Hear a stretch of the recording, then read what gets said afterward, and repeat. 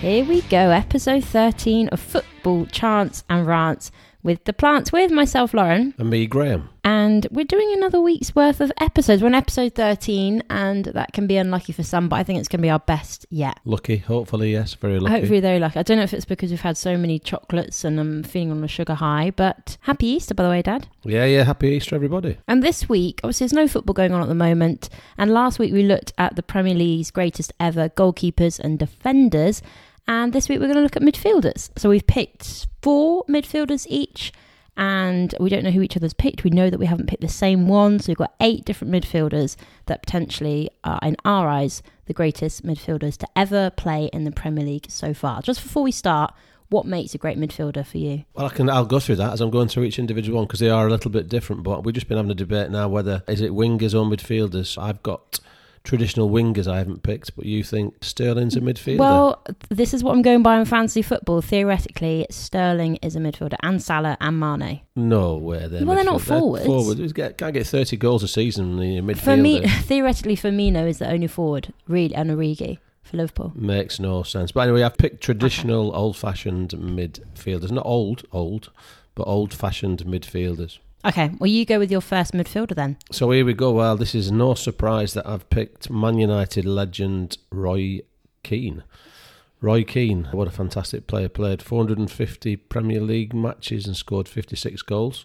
Started at Corbe Ramblers over in Ireland. His first team in England was Notts Forest, signed by Brian Clough. All right. Played 114 matches, so he was an influential player at Forest. 22 goals, 114 matches. Man United, of course, his main team, 326 games, a goal every 10 games, 33 goals. 10 games at Celtic, I'd forgotten about that. 10 games at Celtic, got a goal there. He played for the Republic of Ireland 67 times, scoring 9 goals. He was an incredibly influential player for Man United over a number of years. God blimey, was he a tough player. He was I think he is still joint record holder for the most number of red cards in his career. 13 red cards. 13? 13. Every one of them pretty brutal as well, I imagine. He managed Sunderland and Ipswich. Always controversial. Good on the television when he's a pundit. Likes to say things a bit outspoken. Remember, he was a loyal... the United fans loved him, but he upset him a bit when he talked in 2000 about the Prawn Sandwich Brigade when the fans weren't making enough noise. He called them all the Prawn Sandwich Brigade. They're all off eating the prawn sandwiches rather than watching the football. I say he discovered for Forest. Actually got relegated when he was at Forest. I'm just reading an interesting report on that. The year they got relegated, he'd agreed to sign for Blackburn Rovers for £4 million quid. Right. £4 million quid, and it was all signed, sealed, done, deal, and delivered. There was an admin error, and Man United stepped in. Good God. So Man United stepped in, and Roy Keane ended up going to Man United. Very controversial. Had a couple of spats with Alf Inge Højlund of Leeds, and that was quite nasty. And Patrick Vieira always liked to have a bit of a set to. But he was incredibly successful. 7 Premier Leagues with United, 4 FA Cup wins, and a Champions League in the PFA Team of the Century. So a really incredible player. Not bumped into, you wouldn't want to actually. I walked past him in Blackpool once, and actually he's a bit shorter than you expect. But even though he was off... You short as him? It was definitely him. It was near a gym actually. Even though he wasn't in his prime, he still looked pretty mean actually. You wouldn't mess about with him. But what a fantastic player. Well done, Roy Keane. He's a bit before my time. What was he like as a midfielder? He was very aggressive, very dominating. Like a holding midfielder? Holding. He got a goal every 10 games, so he scored goals as well. He was quite creative. He just ran the midfield. He was very dominant. He just roughed things. Never captained? Oh yeah, he captained United for a number of years. Okay. Yeah. Yeah, no, I was a fantastic player. So from one Man United legend to another, I've gone for football superstar and icon David Beckham. So he made his debut for Man United in 1992, aged 17. And his Premier League debut was in 1995, playing 4 times that season. So he was still just working his way into the team. And Man United obviously finished second to Blackburn Rovers that year. So that was his Premier League debut. And he's part of the Fergie's fledglings, the young talents, Nicky Butt, Gary and Phil Neville that were coming through. And they started to replace some of the older guys like Paul Ince, Mark Hughes when they left. And he played with Man United from 1995 to 2003. That was in the Premier League.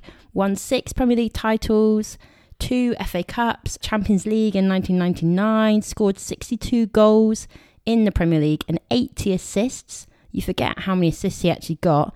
Obviously a right wing, number 7 shirt. He wasn't actually particularly that fast, David Beckham, but one of the world's best ever dead ball specialists, I think, well, ever, really.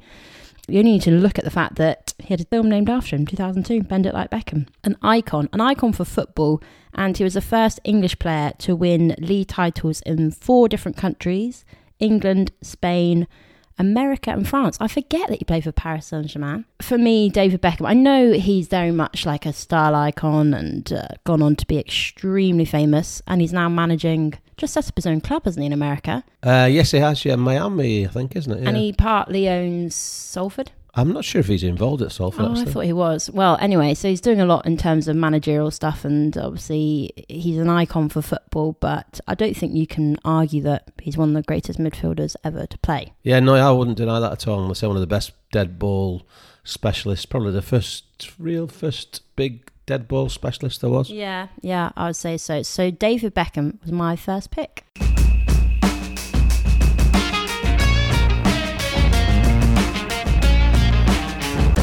Okay, so my second, I've just done Roy Keane, and now I've got one of his biggest rivals.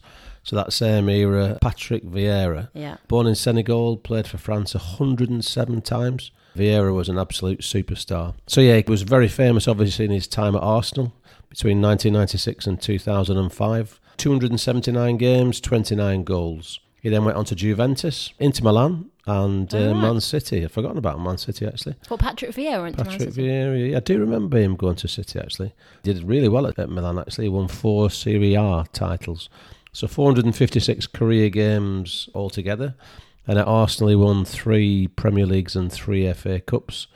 And famously won the World Cup with France in 1998. 2000, 2001, he was a Premier League Player of the Season in the English Football Hall of Fame. And 2003, 2004, of course, he was a big part of the Invincibles. Patrick Vieira, really, he was what they could describe as a box-to-box player. Somebody who had an incredible engine, never stopped running, never gave up. Good tackler, good in the air, good on the floor, good vision. Like I say, him and Roy Keane had several spats, so he was a tough nut as well. But he was a real influence on Arsenal, dominated midfield, real sort of dominant runs, really fast out of defence and heading up the pitch. So yeah, really, really good quality player in a good quality team at the time. So he was kind of like the Vieira. Middleman going... Yeah, centre of midfield, real dynamo, 90 minutes, backwards, forwards, box to box. That's what they call a box to box midfield player. Okay, well, I've gone for a current midfielder. He's still going. Arrived at Man City after the World Cup in 2010, where he actually won it with Spain. Bought by Roberto Mancini. It is, of course, David Silva. So his transfer went somewhat under the radar, actually, when he joined the club. He was kind of overshadowed by Jerome Boateng and Yaya Toure. But 10 seasons on, and he's still with Man City. And he has announced, actually, that this is going to be his last season with the club, which I didn't realise. Which is going to be a real shame for them. But 10 seasons, and he has gone down as an icon for Man City. 301 appearances, 57 goals, 90 assists, which is a joke, 208 wins overall in his career, and 48 losses. With Man City, he's won 4 Premier League titles, 2 FA Cups, and I think we all, when we think of David Silva, his quick passing, wizard-like sense of creativity, can always see the pass, very intelligent player. In comparison to the players we picked so far, not the most physically dominant in comparison to someone like Patrick Vieira and Roy Keane, but he gives a different type of midfielder to those guys. Like I said, just very creative on the ball. And obviously, at the end of the season, he is a free agent, so he could be going anywhere. Yeah, well, I think somebody will snap him up. He's a top, has been and will continue to be for a couple of years, I'm sure, a top quality midfielder. What a brilliant signing. Not sure was it Mancini said signed him? Roberto Mancini. What a good signing that was. Great player. Yeah, really good. And I think he'll probably go back to Spain. That's what I reckon, to finish off his career. Yeah, I'm not sure. I wouldn't know, actually. I'm not sure.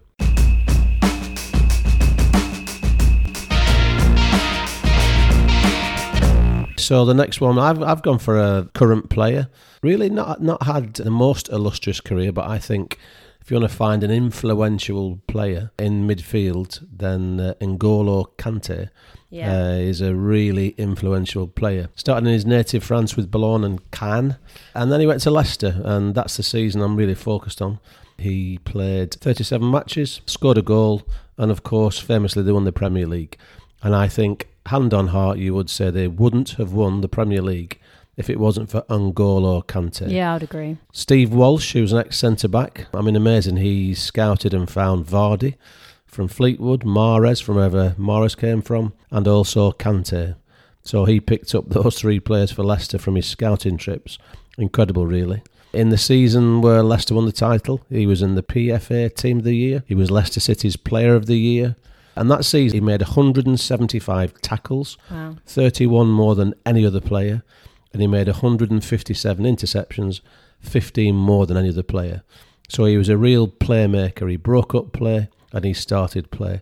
Again, a very old-fashioned midfielder, sitting in front of the defence, stopping the defence coming under pressure, picking up the ball, making the tackles, and then creating further down the pitch. Very unassuming, very quiet, but really influential. He then went on to Chelsea, of course. 123 matches at Chelsea, 9 goals. Probably not quite as influential, but I think he just had one of those seasons where he just was out of this world. So his record, he's won 2 Premier Leagues with different clubs. So that's quite an achievement. Yeah. Leicester and Chelsea, won the FA Cup and the Europa League as well with Chelsea. He's still in the middle of his career, but like I say, if you want to pick somebody who's influenced a season above anybody else, I'd pick N'Golo Kante. There's been quite a lot of debates with his Chelsea career in particular, because I think, like you say, we saw him at his best in Leicester. Would you have him in a more defensive role or more attacking role? With Jorginho in the squad, there's been so much back and forth with Chelsea. Where would you think he's best suited? Well, I think he did such a good job at Leicester in that. I think he plays quite deep. And like I said, the interceptions and tackles tell you that he does play quite deep. Well, look, he can be doing that further up the pitch as well. I think he's playing wherever he wants. He's one of those players that never stops running. Same as Vieira, got a huge engine. He just never stops. He's a real team player as well. Very quiet. Yeah, really good. My third midfielder that I've picked, I don't know if you would necessarily expect me to pick this, but he is a Turkish footballing legend. It is, of course, Tugay. You are my Turkish delight. Very good. Most known for his time at Blackburn Rovers. So he was bought by Graham Souness from Rangers in 2001 for £1.3 million. And really interestingly, I didn't realise they actually bought him when he was 30 years old. So he was kind of not towards the end of his career, but 30 years old. He's maybe not a spring chicken for football. And he scored his debut goal for the club in October 2001 in a 7-1 home thrashing against West Ham, where he scored a trademark effort from outside the box, lobbing the keeper. Very primarily a deep-lying playmaker in midfield, 233 appearances for Blackburn Rovers, and he scored 11 goals, but I'm pretty sure all 11 goals were just classics. He's a very, very good midfielder. And really interestingly, in 2006, Sir Alex Ferguson suggested that if he were 10 years younger, then Tugay's ability would have made him an ideal player for the Old Trafford team. And then when Mark Hughes, who was manager at the time, when he was asked if he too wished Tugay was 10 years younger, he said no, because if he was, he'd be playing in a Barcelona shirt, which I thought was really appropriate. And it shows what a great skill and talent he was. Yes, okay, he didn't win anything under Blackburn Rovers, but a really, really good player, gave his heart and soul to the team, and we loved him as fans, didn't we? Yeah, good choice. Yeah, he was very, very popular Tugay, and another hard worker. I think that's one of the real sort of criteria for a good, solid midfield player is that hard working ethic. And he certainly won over the fans with his hard work and tenacity. I think there's a bit of sadness in that we didn't see him maybe as exuberant youth. I mean, like I said, he joined Blackburn when he was 30. And I think what I said about Alex Ferguson shows that everyone really rated him as a midfielder. And probably his best season was 2002-2003, where Rovers finished 6th. That's probably one of our best seasons in the Premier League, I'd say. Tugay and David Dunn with a spine in midfield, with Damien Duff along the flanks, and then Dwight Yorke and Andy Cole up front. Yeah, good team. Really good team. So maybe not your traditional, okay, didn't win anything, but in terms of midfielders with a lot of class, a lot of style, great for the football team. Okay, slightly biased that we are Blackburn Rovers fans, but Tugay is up there with one of my best midfielders of all time.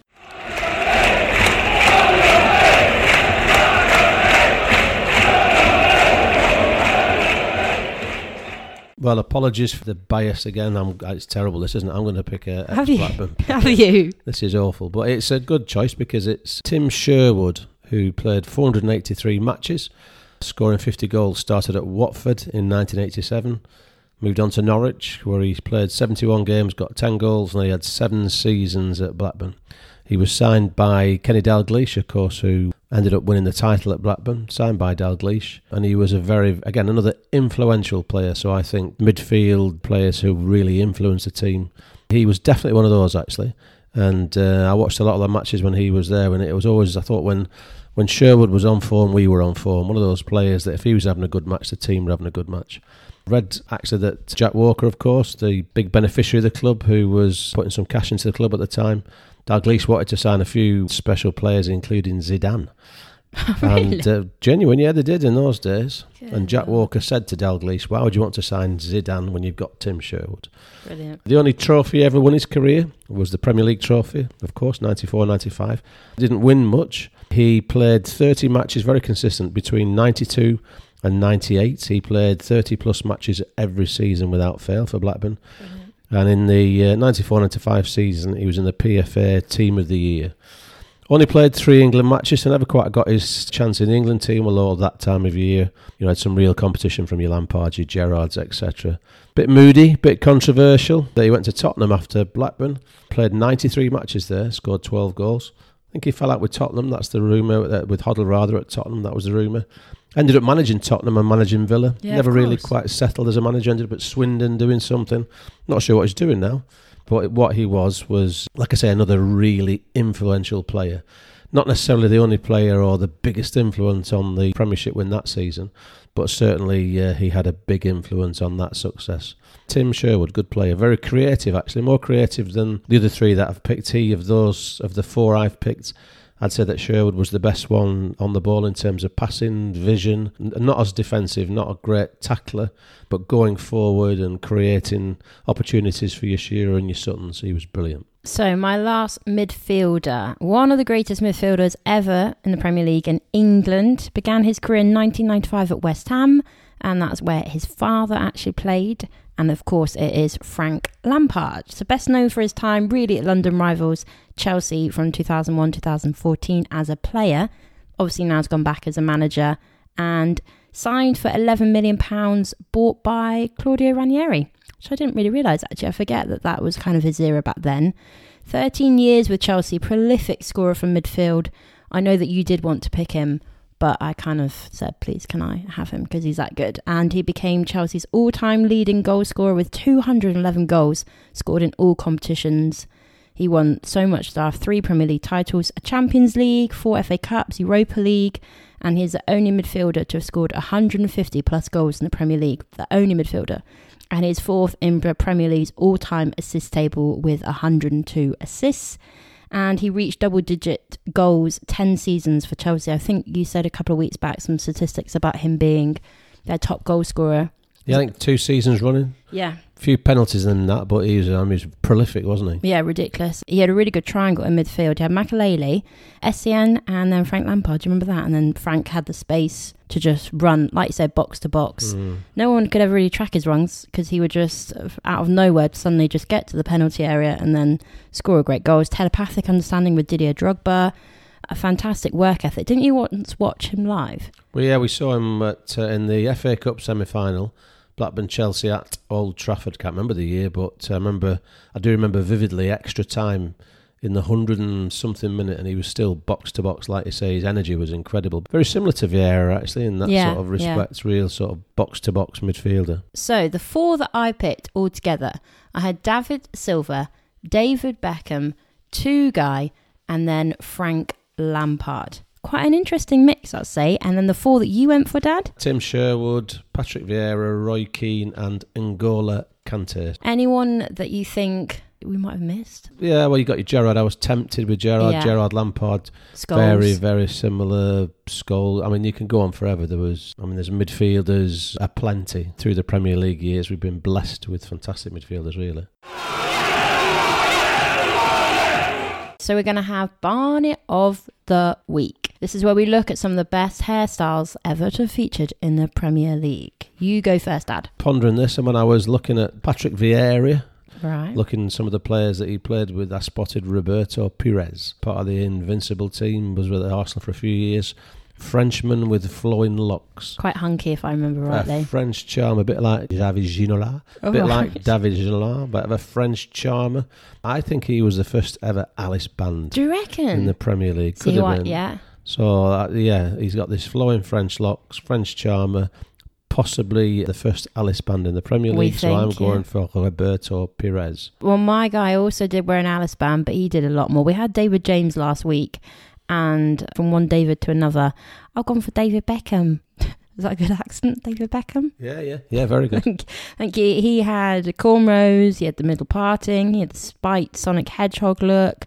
He had it shaved off at one point. He did rock the Alice band. My personal favourite was probably the middle parting. I think that was kind of the traditional Beckham look. And obviously now he's gone on to be a very hunky man. But David Beckham has got to be there as one of the best Barnetts of all time. Oh, yeah, I guess so. Best free kick taker and best Barnett.